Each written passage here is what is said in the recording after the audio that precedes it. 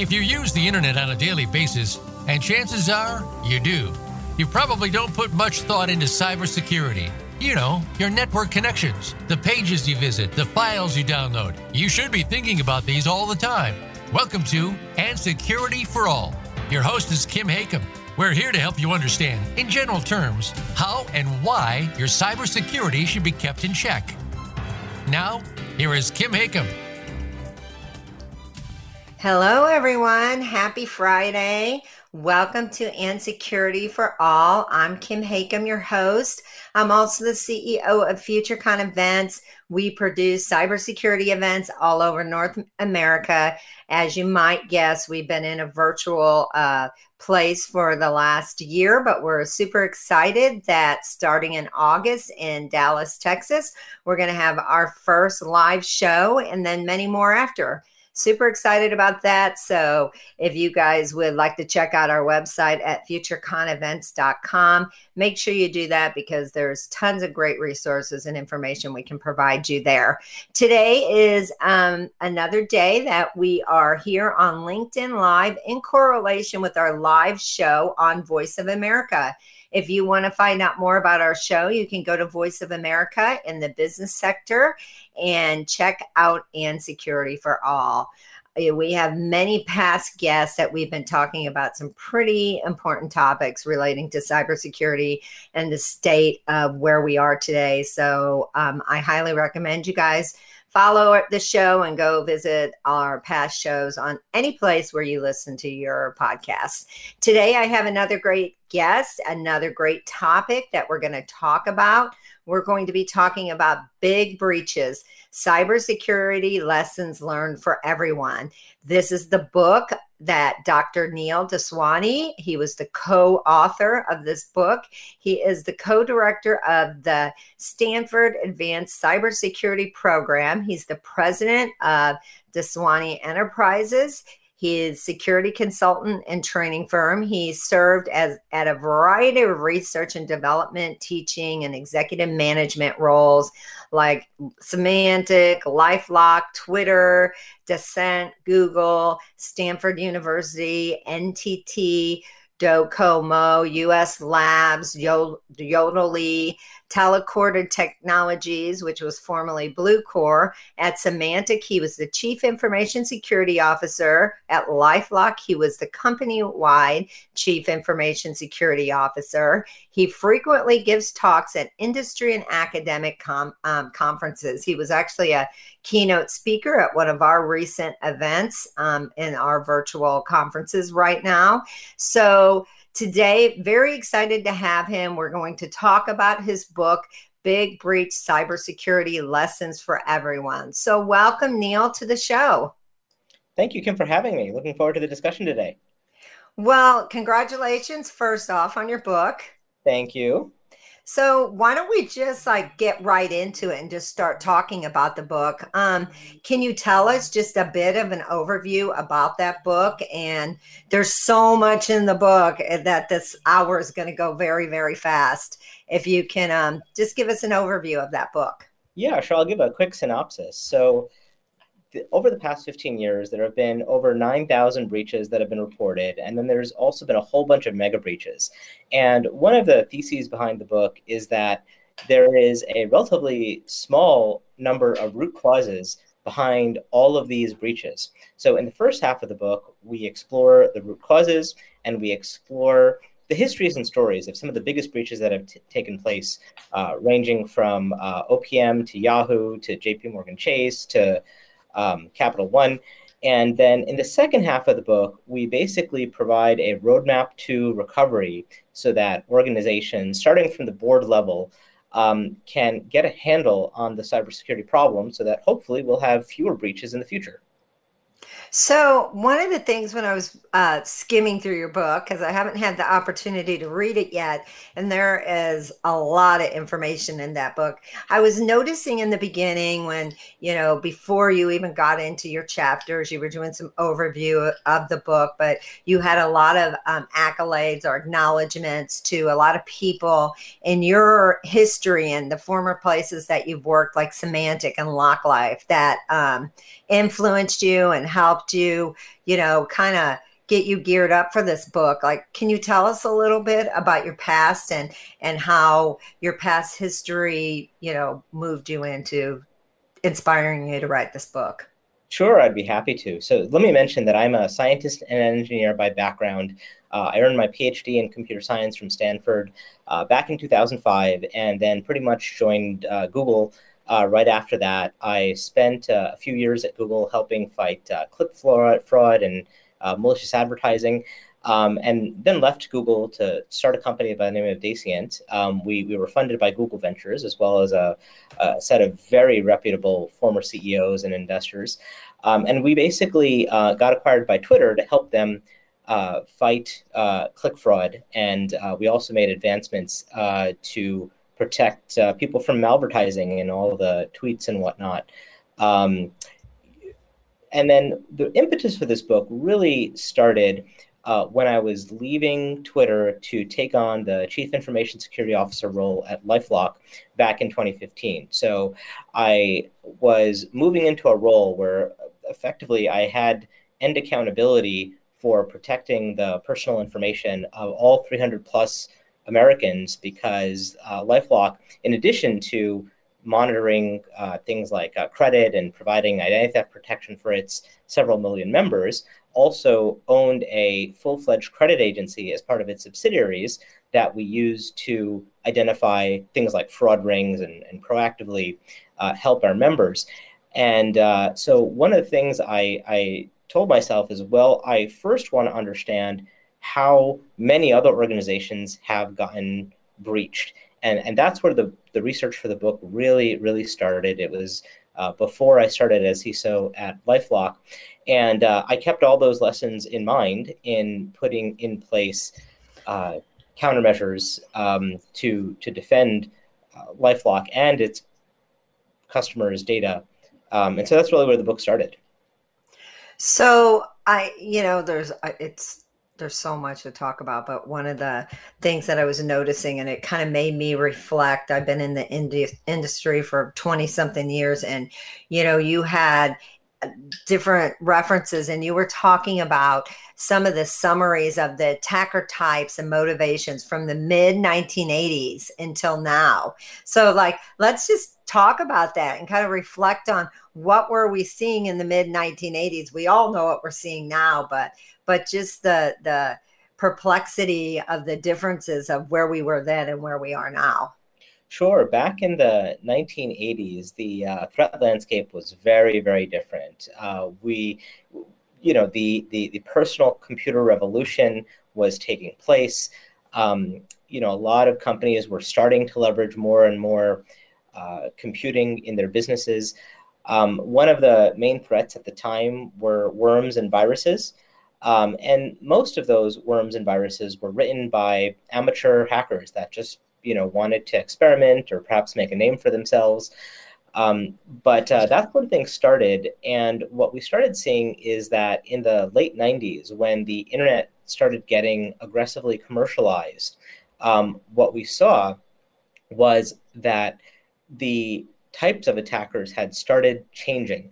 As we got into the early 2000s, where there was a lot of e-commerce taking place on the commercial internet, both amateur cybercriminals and then organized cybercriminals started realizing that they could take advantage of attacks like phishing to make money.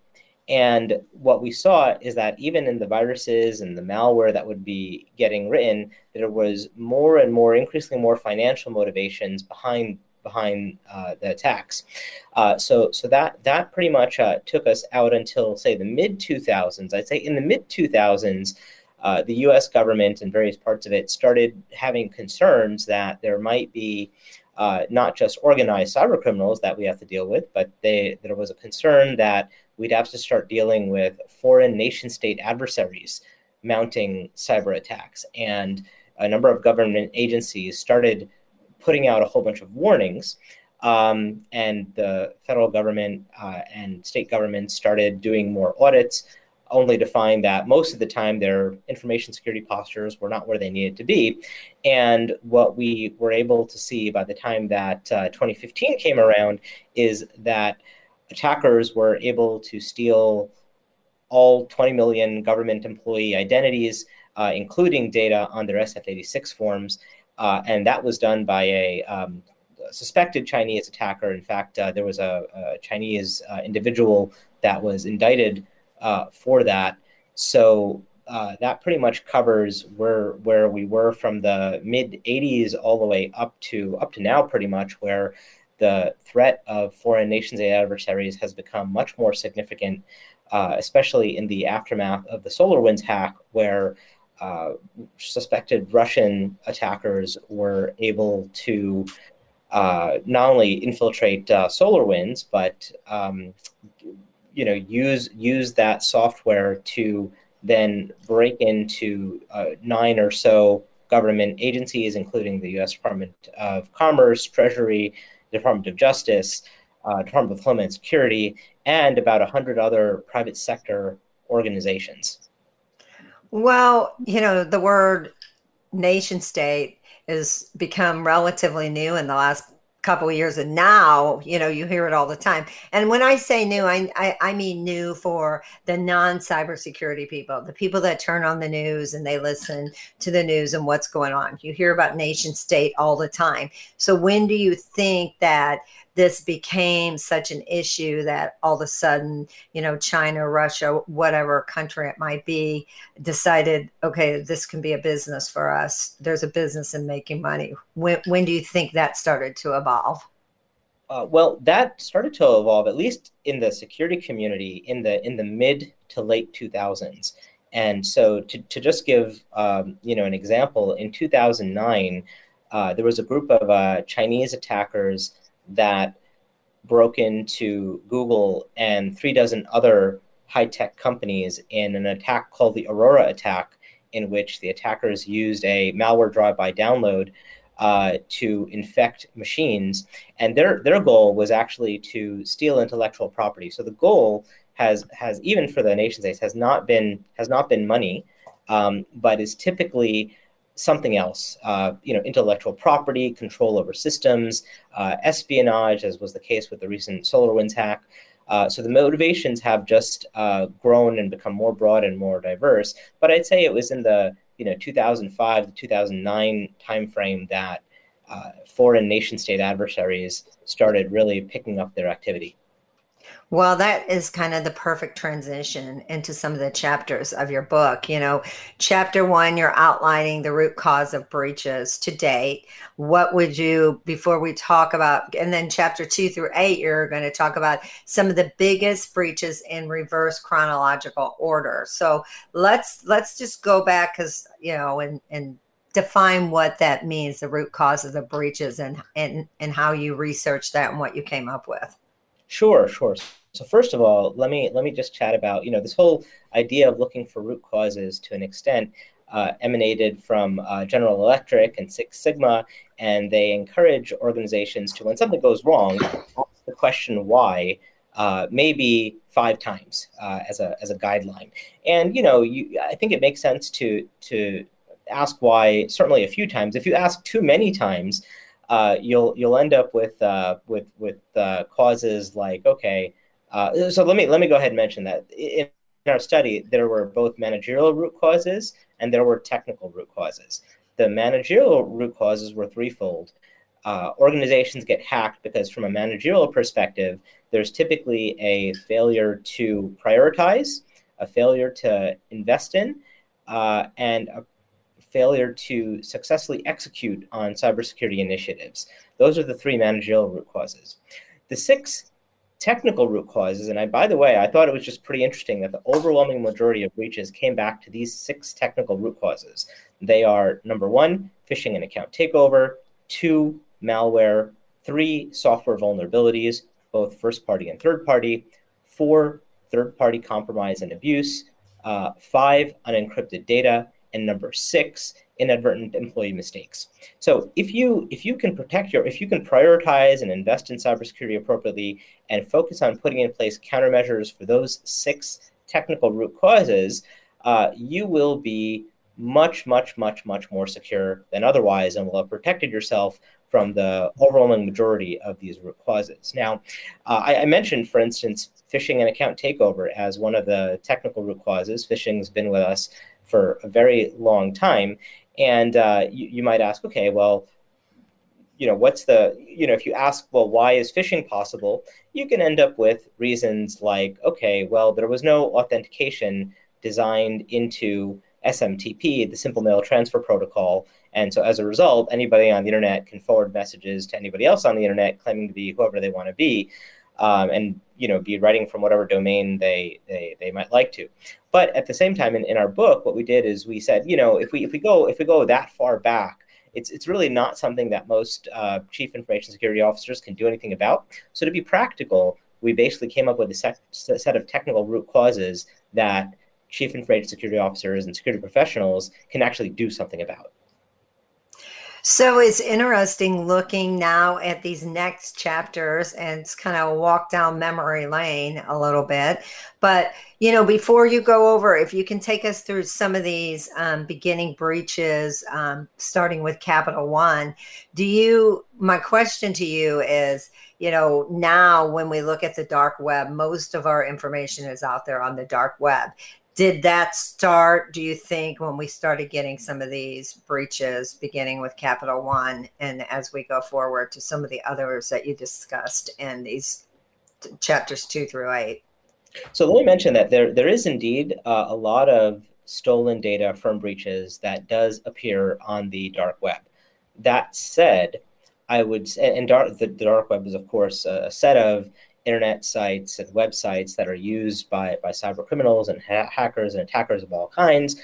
But I'm not quite sure I would go and say that most of the stolen information is on the dark web. I'd say that some of it is, but there's a whole bunch of it that has not shown up on the dark web. For instance, I think if we look back at the 20 million government identities that were stolen by suspected Chinese attackers, going back to the 2015 announcements from the Office of Personnel Management, I don't believe that data has shown up on the dark web. And that kind of makes sense, because if you're a foreign nation state adversary, your goal is not to, put that data on a market and sell it. Rather, your goal might be to use it for espionage purposes. So for instance, after the Office of Personnel Management was hacked, shortly following that, and Marriott, the hotel chain, was hacked in 2018. And so, if one thinks about the combination of the data that was stolen from OPM in terms of who are the government agents, right? And by the way, even though the CIA kept their own personnel database, most other government agencies use OPM as kind of their chief HR resource. And so, let's say if you're the Chinese government and you want to figure out who are the spies in your country, well, what you can do is you can look at the data that was taken from OPM, and you can look at which aliases are on file at your State Department and do not appear in the set of data stolen from OPM. And that gives you your list of candidate CIA agents, right? And not only were the foreign nation states interested in who the identities are, but with the Marriott breach, they were interested in, well, where have those people been staying, right? And where have they been traveling around the world? And so with Marriott breach, that was also a suspected Chinese attacker, and it could give somebody that could merge both of those data sets information on not only who are the spies, but where have they been traveling, and perhaps what have they been doing. So I think there's interesting relations between all these different breaches. But to talk about Capital One for a second, Capital One is interesting because it has been, at least as of today, the largest cloud security breach of all time, in which over 100 million credit applications were stolen. But that attack was actually not done by an organized cyber criminal. It was not done by a nation state. It was done by a single ex-Amazon employee who also didn't have any insider knowledge, but just happened to have some good technical skills.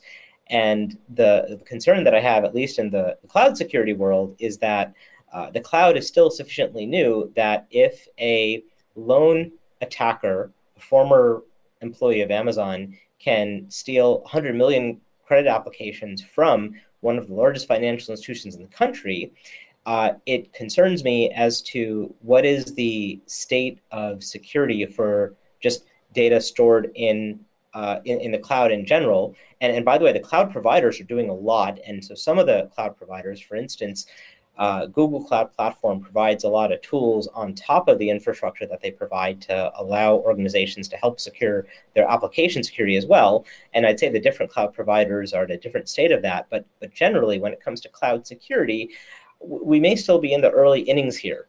So I hope that provides some perspective for the different motivations even across the breaches, and talks a little bit about the type of attacker that broke into Capital One in 2019.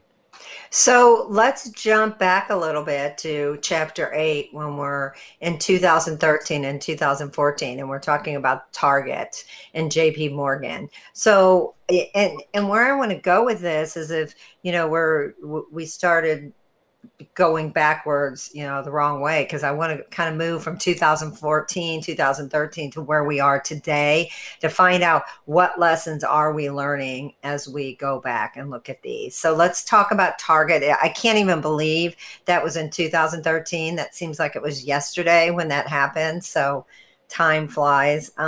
So give us a little bit of, what you're kind of talking about with the Target and the JP Morgan attack. Sure. So let me mention one of the things that was common with Target and JP Morgan Chase and the two breaches there is that both of those breaches occurred due to third-party compromise. In the case of Target, it was their heating and air conditioning provider by the name of Fazio Mechanical Services that was broken into first, and then the attackers used the stolen network credentials that they got from Fazio Mechanical Services to pivot and laterally move within Target's network, because they had the two networks tied together and the networks were not segmented as much as they could have been, and they were a bit flat. And then with JP Morgan Chase, it was also a third party, but a different third party. The third party compromise that eventually resulted in the breach at JP Morgan Chase was by Simco Data Systems. Simco Data Systems was running a website for JP Morgan Chase's charitable marathon races. And the attackers compromised a Simco Data Systems web certificate, which basically allowed them to get clear text access to the passwords that were being used for the JP Morgan Chase charitable marathon race website. But unfortunately, many employees were using the same password credentials for not only for the charitable marathon race website and for their corporate systems at JP Morgan Chase. But, you've got to ask the question, well, this is a big bank. They were spending over $250 million annually on their security. Surely they must have had two-factor authentication so that even if passwords got stolen, the attacker shouldn't be able to get in. And indeed, JP Morgan Chase did have two-factor authentication deployed almost everywhere. There was at least one server which did not have two-factor authentication enabled. And so given that attackers were able to steal passwords, some of which were shared with JP Morgan Chase corporate, and then log in at that one server that did not have the two-factor authentication, that's basically how the attackers got in there. So what's common between Target and JP Morgan Chase is that they were using suppliers that were less secure than themselves. And basically the attackers broke into the third party first and then were able to break into the larger organization. And we've seen that since those two breaches, third party risk, third party compromise has become a major issue. In fact, even the recent SolarWinds hack, SolarWinds was a third party to many government organizations and private sector companies. And so this trend around third-party compromises continues. And I think now the issue of supply chain security has now become a first-class concern, top-level concern, even at the highest levels of government. So, and I don't want to spend too much time going through each of these chapters because I want to jump forward in your book. Chapter 7, you were talking about the Yahoo in 2013, and then you talked about in chapter 5 the Facebook hacks and the data breaches in that time, and then we get over to the Capital One, the Marriott, and I want to jump into the next section, and you did mention in your books that SolarWinds happened in 2020 and you were just finishing your book. So you have a free book chapter post this book. So, and I'll let you tell our listeners that I have somebody that made a comment that excited to get a copy of your book. So before we move into more on the second part of this book, first, can you tell our viewers where they can find that further information on the SolarWinds hack and how they can find your book and where they can get your book? Sure. So you can get the book on Amazon or pretty much any book retailer. The title is Big Breaches. The subtitle is Cybersecurity Lessons for Everyone. If you type in Big Breaches and say my last name, Daswani, it should come right up. We were very glad that the book debuted on the Amazon bestsellers list for computer hacking books. So it should be relatively easy to find. We also have a website for the book. So if you just go to bigbreaches.com, you can download the first chapter completely for free. And that chapter goes through a bunch of root causes and the evolution of breaches to date. The other thing that I'll mention is that we were writing the book mostly in 2020. Obviously, there was a lot of research that myself and my co-author had done prior to that, but we were mostly writing the book in 2020. And I ideally wanted to include a chapter on the biggest breach in 2020. And our book deadlines, our chapter deadlines were all October 15th and before. And once October 15th hit, we simply couldn't add any more content to the book if we wanted to actually get it out in early 2021.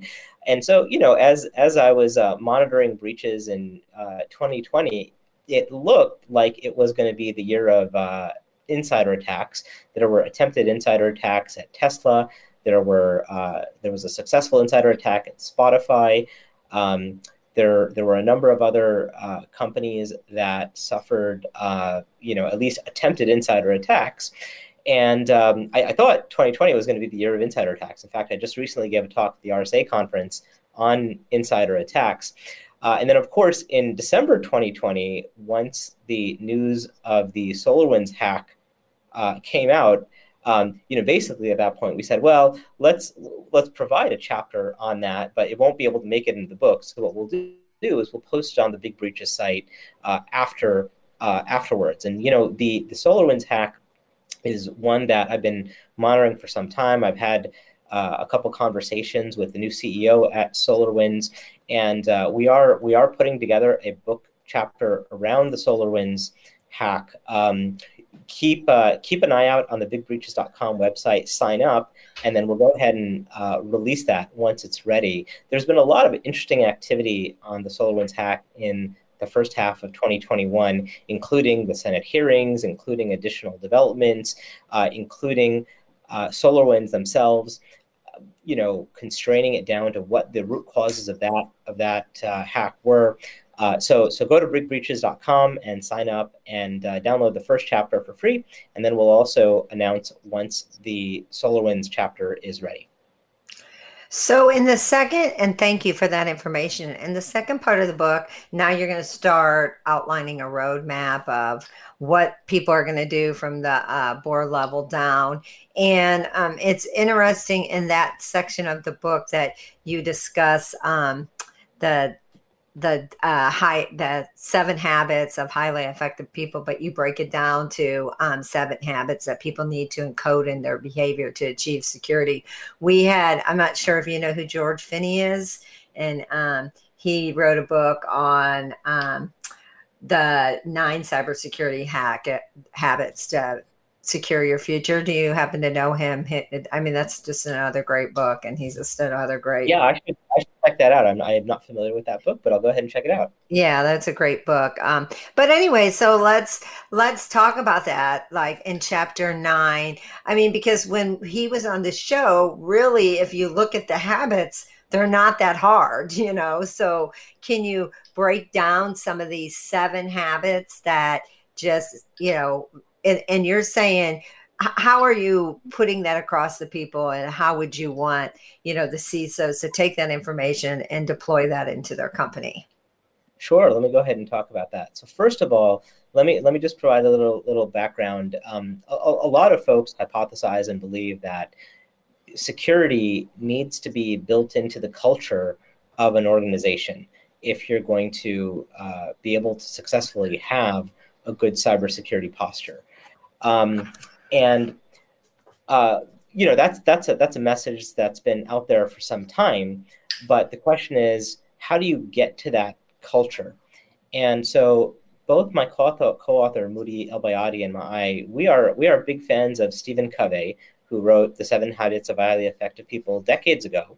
And one of the things that we really liked about Stephen Covey's 7 Habits book is that he focused on habits that were universal and timeless. And if you look at his 7 habits for personal development, they are still as relevant today as when the book was written, I don't know, 30 years ago or so. So basically what we did is we said we want to identify what are the 7 habits to achieve security in organizations. And the 7 habits, if you look at them, some of them are actually similar and parallel some things that Stephen Covey was talking about. So habit number 1 for Stephen Covey was be proactive. And our habit number 1 to achieve security is to not only be proactive, but be proactive, prepared, and paranoid. And I think that having a proactive mindset where you're also paranoid and you're also thinking about all the different potential things that can go wrong, and putting plans in place and having countermeasures in place to deal with all those things, you know, is a right next step once you're in the right cultural mindset. Stephen Covey is habit number 7. He called it sharpen the saw. And we renamed that embrace continuous improvement, because nothing is ever 100% secure. And so you should look at being secure as a journey. It's not a one-time project that you do and then you're done. Rather, you should always be vigilant, always be diligent, and always be looking to improve your security. If you improve it, 1% per day, the compound effect of that is really significant. But to talk a little bit about some of the other habits that are more specific to security, our habit number 2 suggests that people should be mission-centric, because every organization has a goal, and security may or may not be the most important goal at the organization. And so the challenge is to figure out, given the goals, given the mission of an organization, how does security fit in? And how do you have it be complementary to the goal? Other habits that we believe are important are to build security and privacy in. We think that also when you're an organization that has many compliance standards to satisfy, that you should focus on security first and achieve the compliance as a side effect. We also, given that we're scientists and engineers by background, we believe that it's important to measure your security quantitatively and quantitatively. And the only other habit that I'll mention is that, given that there's so many things that have to be done right to actually achieve security, the more that you can automate and the less that you have to rely on humans doing the right things each and every time, the more secure you're going to be likely to be. So in chapter 10 and 11, you're starting to provide advice to boards of directors and executives. Do you think that we're starting to get their attention with everything going on? And when do you think that curve has started to happen? Because I know that they're starting to look at bigger budgets for cybersecurity. So where do you think we are with the board of directors and the execs and companies? Sure, happy to speak about that. And by the way, I think it is the job of the board and the CEO to set the right tone at the top and to set the right culture so that you can actually achieve security. I think that a lot of boards started taking more notice on cybersecurity, especially as the regulatory fines have been increasing. In 2019, for instance, Facebook was fined over or about 5 billion for violating a privacy consent decree that it was under from the Federal Trade Commission. And a number of other companies, whether it be Marriott, whether it be British Airways, whether it be, there's a number of other airlines that have lost consumer information. They've all been fined, and the fines are significant. They can sometimes be over 100 million. Capital One estimated in 2019 that their total breach costs were going to be upwards of 300 million. So with those kinds of numbers, boards definitely have been taking a lot more notice. And a little bit about the history here. So back in the early 2000s, in the aftermath of the Enron scandal, there were more financial accountability and financial integrity controls put in place. And many boards may have, say, already had an audit committee or then created an audit committee so that the reports around financial compliance could be covered. And what's happened over time is that a significant number of CISOs, given that they have to satisfy all kinds of compliance, security compliance, are reporting that information into the audit committees and presenting the results of security audits at the audit committees. But I think where the field's going to go, hopefully, is to have more boards create cybersecurity specific committees, which are focused on the end goal of cybersecurity and not just compliance. I think that when you focus on compliance and you have 200 different controls you need to satisfy and you need to check the box and just make sure you have something in place, that is different than identifying what are the root causes of breach and putting in scientifically effective countermeasures to address those root causes of breach. There's certain things like phishing and malware where it's important to not just put something in place, but to put something really good in place if you're going to actually achieve a secure posture. So looking back, at what recently happened with Colonial Pipeline, what do you think are some of the, and not everything's been exposed, but what are you thinking some of the lessons learned when you have the board of directors and the executives getting together and looking at, hey, I hope that doesn't happen to us? Happy to talk about that. So first of all, let me mention that in the Colonial Pipeline attack, they were impacted by a set of ransomware that infected a bunch of their machines, and the attackers demanded a ransom if they want to be able to get control of their systems and control of their data back. Ransomware is just type of a malware. It's one of the root causes of breach.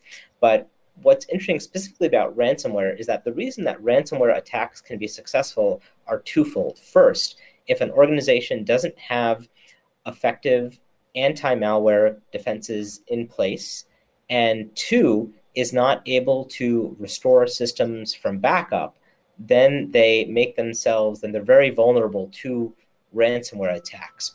And a lot of organizations might think, I have backups, so if I get hit by ransomware, I'll just restore from backups.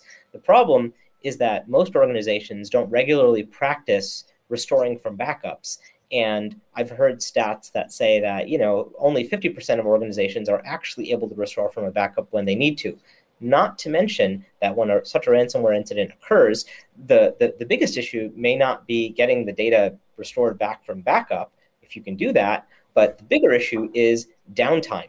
And we saw with the Colonial Pipeline attack that there was concern, days where they couldn't operate and gas prices started going up, and there's significant economic impact there. And if we don't get a handle on these issues, I think that the economic impact is also going to be a heck of a lot worse. Now, to talk about what happens in terms of the discussions with the CEO and the boards of directors, some organizations say, we have cyber insurance, and so if we need to pay out a ransom, then we can just call on the claim for the ransom from our insurance. And that is not, I think, the right way to think about it. We saw that in the Colonial Pipeline attack. Effectively, even if they wanted to try to attempt to restore the systems themselves, they were concerned about the amount of time that it would take to do so, and they just decided, the CEO made the call to pay the $4.4 million in ransom. You can imagine there was an interesting board discussion about having to make that kind of payment. And it also sends a signal to the attackers. The signal it sends is that they can be successful and they will get their payment. And it will probably, when one attacker sees that's working, there's a whole bunch of other attackers that also see that, and more attackers may decide to enter the game because of the level of state of vulnerability. And so, there's a whole bunch of dynamics, that take place with the CEO and the board as this kind of thing is getting discussed. But the best place to be is in a situation where you as a board member are not gonna be concerned that you might get sued because of one of these types of attacks, and you paid out a ransom and it had financial impact on the company, etc. The best thing is to protect yourself and defend yourself appropriately, rather than rely on reactive mitigations like paying ransoms and cyber insurance. Which kind of goes into chapter 12 and 13 as the options that organizations can employ for technology and defenses for each technical root causes of breaches. But that's a big statement to say, because there's so much out there, I know because I put on cybersecurity events and I see all my different type of vendors that are there every week. And, I'm happy that I'm not a person that's in a situation that has to, pick which vendor, which application, which software is going to help defend my company. So what's your advice on how to pick a third-party vendor? Sure. So let me mention that there are about 4,000 cybersecurity companies operating. There are a lot of potential defenses to choose from. And chances are that you'll need a dozen or maybe even a few dozen countermeasures to put in place, because it's not the sort of thing where there's any sort of one silver bullet and it will protect you.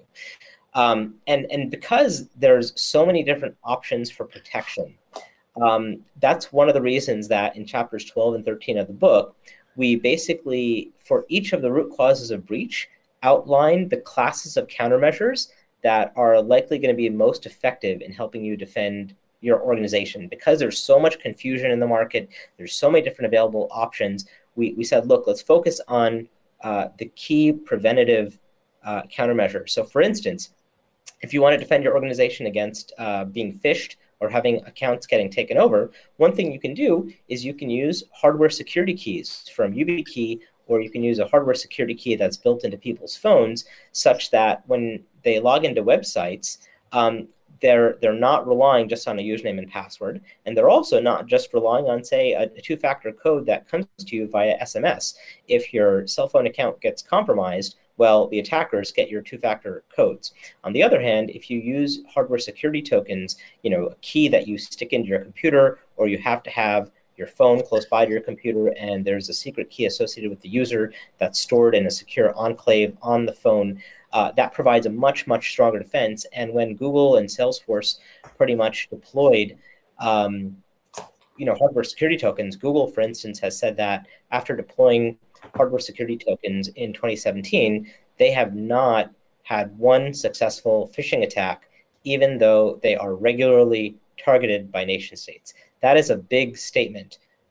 Google, one of the largest companies, regularly targeted by nation states, has tens of thousands of employees, if not more, and they have not had one successful phishing attack since they deployed hardware security tokens.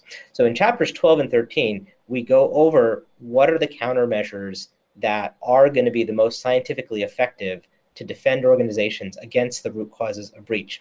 Now, let me also mention that, let's say for each of the root causes of breach, you go ahead and choose the preventive countermeasure that makes sense. you should definitely do that. There are also a few other things that you will need. You will, for instance, need to make sure that you have all of your network traffic logged, so that if and when there is an incident, you actually have the data to figure out what happened. There's some organizations that get breached, and they say things like, well, we don't have any evidence that there was a successful attack. And the real question is, well, what were you logging? If you weren't logging anything, of course, you're not going to have the evidence. And there's a saying here, and that is that absence of evidence is not evidence of absence. So, it's because there's so many different options and so many different things you can choose from to protect your organization, that in those two chapters, 12 and 13, we go through what are the countermeasures that make sense for the root causes of breach, that are scientifically effective, and provide guidance for what companies should do to mitigate a potential breach. So backing up a little bit, I did have someone make a comment that said, when we were talking about the ransomware attacks, most of these payments are in Bitcoin and not traceable. Why do governments allow this? Do governments even have a choice? Governments have been thinking about cryptocurrency and whether or not it should be regulated and how much it should be regulated. To an extent, even if governments, I think it is an interesting topic, because to an extent, one might ask the question about, in the future, will it make sense to have a digital currency just for convenience and also speed of commerce? So on one hand, having more digital currencies could make more transactions possible. And it's possible to design also a digital currency that is traceable and centralized. And so I think the government, to an extent, they want to see what succeeds in the market, and they want to allow and support innovation. But on the other hand, if we look at Bitcoin, one of the things about how it works is that it is decentralized, and other people might ask the question, well, why should governments have the control around currency?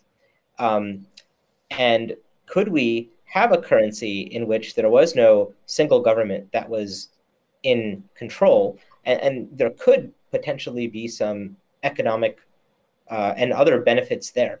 So it's a very interesting experiment. I'm not going to claim that I know all the answers here by any means, but these payments, are of course being allowed, given that governments are analyzing and studying and seeing what does it make sense to do and what does it not make sense to do with regards to both supporting innovation and entrepreneurship and growth of the economy. But mitigating fraud is also an issue. If we look at credit cards, for instance, by the way, there's a lot of fraud that still happens with credit cards. But look at the boom that credit cards created for electronic commerce. So it's not an easy issue to have a single answer to. Well, we could do a whole show on cryptocurrency, and being we have about 3.5 minutes left of the show, I think we'll go to your last chapter of the book and just tell us a little bit about chapter 16 and, how, you wrap up this book before we close, just because once we share this, we'll definitely promote your book. But I need you to do that in like 1 minute. Sounds good. I'll give the 1 minute on chapter 16. There are hundreds of thousands of open cybersecurity jobs available in the US and millions of job openings in cybersecurity worldwide. The last chapter in the book, chapter 16, is a call to action to encourage folks to enter the cybersecurity field. And it gives advice on how people can enter the field as a security analyst or become a security project manager or product manager, or even become a CISO. We also need more people in the software development community, software architects, to step in and maybe become security architects. So Chapter 16 is all about how you can get from where you are now to being more into the fold in cybersecurity and potentially even getting a job in the cybersecurity field. So one last message that you would like to leave with our listeners today? Sure. I guess the last message that I will mention is that it might seem like there can be a lot of doom and gloom in the cybersecurity field. It might seem like there's a new attack every day. It might seem like there's a new technique that attackers can use every single day. But the message that I'll put out there is one of optimism and altruism. And I believe that, I don't know how long it'll take, but I believe it is possible to get to a better state for cybersecurity. I think that the number of root causes that we're dealing with here is not astronomical. I think it can, in fact, be very manageable. So I'd encourage you to learn more about the biggest breaches, defend your organization from the biggest breaches, and if you're not in the cybersecurity field, consider joining the fight and fight the good fight with us. Dr. Neil Daswani, he's the co-director of Sanford Advanced Cybersecurity Programs. Thank you so much for being with us today. We appreciate you taking the time out. We will definitely mark his book in our post social media on where you can find his book. And thank you, everyone, for joining another episode of And Security for All. Next week, we will have James Azar. He is the CISO of the Talk Podcast, Cyber Hub Podcast. Looking forward to talking to him. And everyone, have a great weekend. Stay safe, stay secure, and stay well.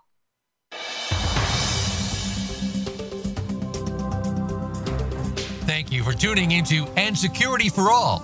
Be sure to join your host, Kim Hakam, for another episode of the show next Friday at noon Pacific Time and 3 p.m. Eastern Time on the Voice America Business Channel. And don't forget, you can follow Kim on LinkedIn by searching for Kim Hakam. That's Kim, Hakim, to keep yourself posted on all of her upcoming cybersecurity events.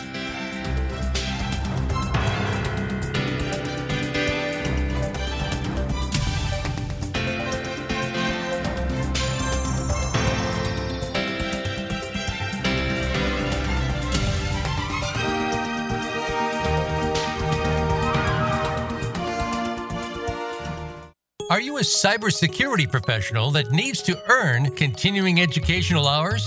FutureCon Events brings high-level cybersecurity training discovering cutting-edge security approaches, managing risk in the ever-changing threat of the cybersecurity workforce. Cybersecurity is no longer just an IT problem. To learn more about attending a virtual event, go to futureconevents.com or email info@futureconevents.com. Or follow us on LinkedIn or Twitter at FutureCon HQ.